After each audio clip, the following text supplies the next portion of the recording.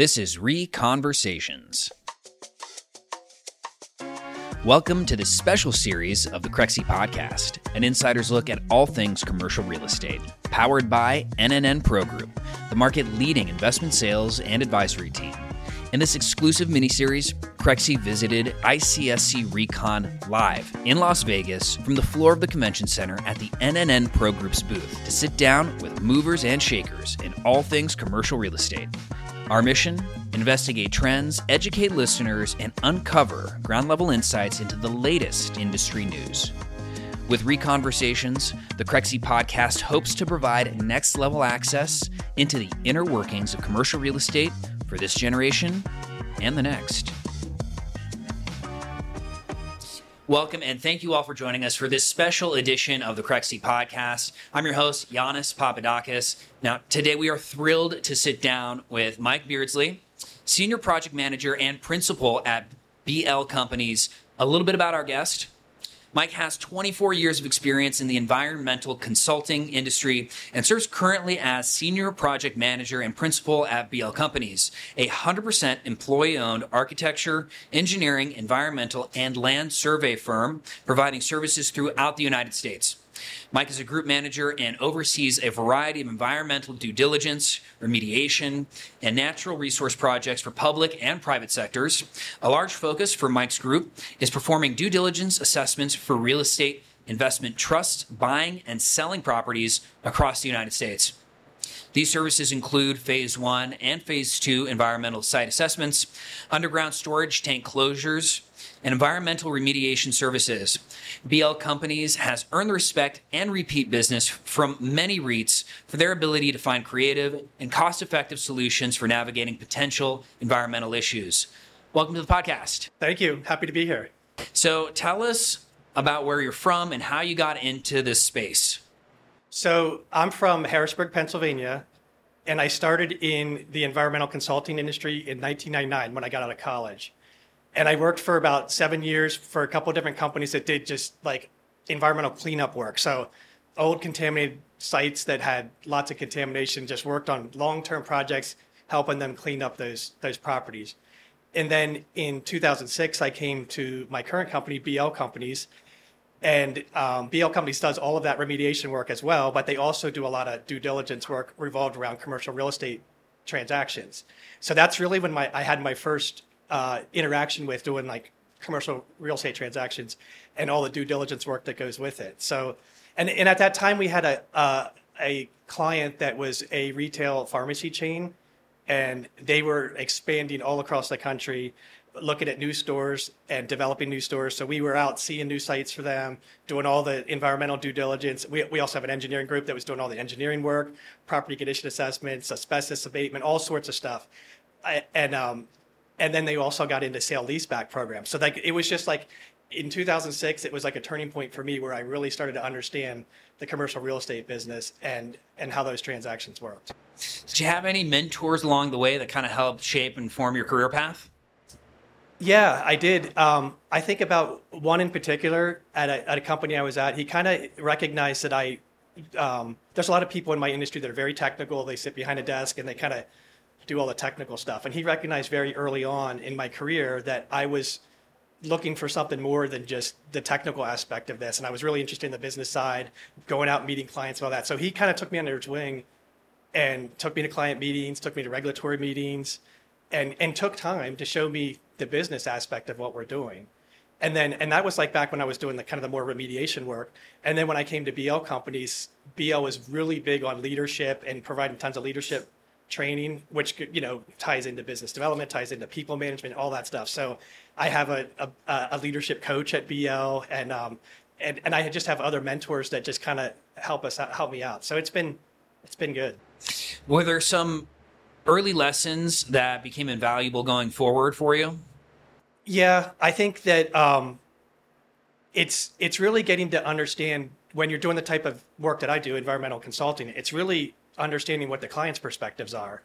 And especially it's very important with commercial real estate transactions. You have a buyer, you have a seller, you have maybe there's a different lender or something like that. And you have all these parties that have all different interests, and you need to make sure that you understand what they're bringing to the table and tailor your work accordingly. And there's different ways to do things, and it's just a matter of making sure you understand.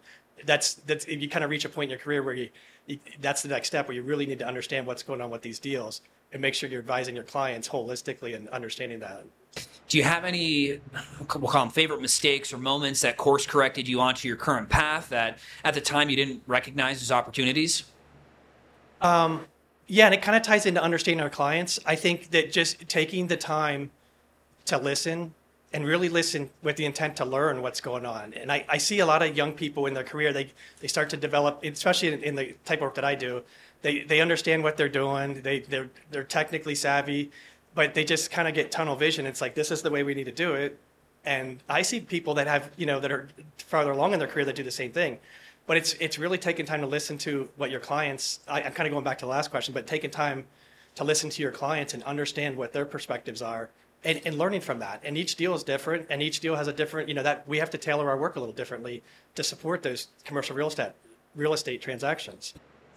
So getting into, retail specific, the reason that everybody's here, you're seriously involved with environmental service. Can you share more about what you're seeing in terms of the environmental impact of retail commercial real estate, either with net lease properties or other sectors? Sure. I think that we're starting to see that people are becoming more comfortable with the idea of environmental impacts on their properties. In other words, we're seeing folks that don't necessarily run away from a transaction because there's a potential environmental issue. And an example might be that, someone's buying a corner restaurant lot or something, and there was a phase 1 environmental site assessment that was done, and they found that it was an old gas station, and maybe there were some tanks that had leaked or maybe potentially leaked. And it seems like years ago, that'd be a deal killer. We're taking that one off the list. We're not moving forward with that. Well, with a little bit of extra work, some soil sampling, maybe some groundwater sampling, you can kind of get to understand, is there really an issue here? And does it really need to be a deal killer? So I think we're seeing people that are getting more comfortable with the risk around that. And it really comes down to Right. And what are the most important things you see from an environmental oriented perspective that potential net lease investors need to consider? What are the most high value moves that owners can make to make properties more environmentally friendly? So there's lots of sustainability stuff out there that, with different light bulbs and green technology and all of that stuff. I think that's all important. Mm-hmm. But, kind of the world that I work in, it's really revolved around potential for environmental contamination and impacts to a property from like natural habitats and things like that. So I think that on that side, it's important for clients to understand that just because you have, this kind of ties back to the last question, but just because you have an environmental issue doesn't mean it's a deal killer. And there's lots of ways to get through that. And I just think that we're starting to see people get more comfortable with that. And there's a lot of states that allow people to leave contamination in the ground at certain levels. And as long as it's not impacting anybody or anything. So in other words, like there's contamination in the ground, but you have, like say you have an asphalt cap over it, that's your parking lot, and no one's coming in contact with the contaminated soil from that old gas station. Or you have a restriction on the use of groundwater. No one's drinking contaminated groundwater. And most commercial properties these days are connected to private water or public water. So they're really non-issues from a business standpoint. So I think that's the kind of thing where people just, we're starting to see clients become more savvy around that. And I think that, if they could just get past the scariness of, I have an environmental issue and like there's no way out of it. Because, I see people do very complex transactions all the time that have, complex lease negotiations or complex all sorts of stuff. And this is just one more complexity that you got to have the right people to kind of help navigate that. Could you provide some examples of potential environmental issues on CRE properties, some examples of solutions to deal with those? Sure. I mentioned underground storage tanks with old gas stations. I think that's probably the most common one that we see in these types of transactions. Another one would be dry cleaners. Mm-hmm. So dry cleaners use solvents in their dry cleaning process. And, back in the day, like the pre-80s, that was very highly unregulated. So it was common practice to dump all your solvents down the floor drain that kind of just went out to nowhere, or dump your chemicals out back. And that was really common practice. And then any other industry, manufacturing, electroplating, any industry that used hazardous substances, things like that, would be kind of red flags from an environmental standpoint. So I got a couple of rapid fire questions for you. If you were given $50 million today and had to invest it immediately, what would be your go-to asset type and location, and why?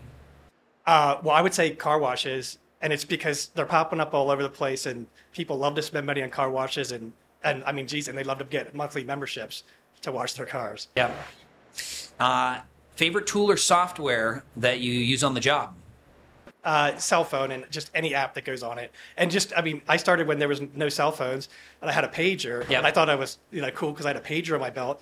But I mean, just the cell phone and the smartphones have come such a long way. And just there's so many apps in my business that are just right on our phones. Invaluable tool for you. Invaluable. What's a highlight transaction that you've worked on with the NNN Pro Group recently? Well, we've worked on a ton of them, and we've worked with that group for a long time. And we've worked on large projects, large portfolios, smaller portfolios with them. And they've, one thing about the NNN Pro Group is they really do a nice job of bringing everybody to the table at the forefront, including folks like myself on the environmental, and getting everybody on the same page right at the beginning of a deal and moving through with that. So I'm not sure I have like a specific example, but we just do so much work with them, and they refer us to so many different projects and clients of theirs. So it's just been a great relationship over the years. And then what's the most common misconception about your job or industry? Everybody thinks I'm a tree hugger. So You're not? No, not at all. So in all honesty, I do care about environmental stewardship and, doing the right thing and all that, but we're getting paid to help our clients reach those levels of stewardship that are helping them get their end goals done too. Like they want to buy and sell properties and develop properties, and we're helping them do that in a way that's I like to say it's like we're helping them get through that with the least pain possible. But by doing that, we're also helping them become good stewards of the environment. So we've tried to find very efficient ways to handle that. As we wrap up, any parting words you want to share with our audience? No, but this has been a great experience. Well, thank you so much for joining us and sharing your insights. Where can people find you online if they want to get in touch? Email, website, social media? Yeah, I mean, LinkedIn would be a great spot. Michael Beardsley at BL Companies. I mean, if you just search that. If you search www.blcompanies, that'll come up. And then my email is mbeardsley@blcompanies.com. Thanks to everyone who tuned in to today's ReConversations, powered by NNN Pro Group. A special shout out and thanks to our friends at the NNN Pro Group for hosting us at their booth this week at ICSC. As mentioned earlier, NNN Pro Group is the market-leading net lease investment sales and advisory team in the country. To learn more, you can visit their website at nnnpro.com. And if you enjoyed this episode, be sure not to miss the next one. Subscribe to the Crexy Podcast on your favorite podcast app, or check out our YouTube channel at www.youtube.com/Crexy for video recordings of each episode. Goodbye, stay well, we'll see you next time.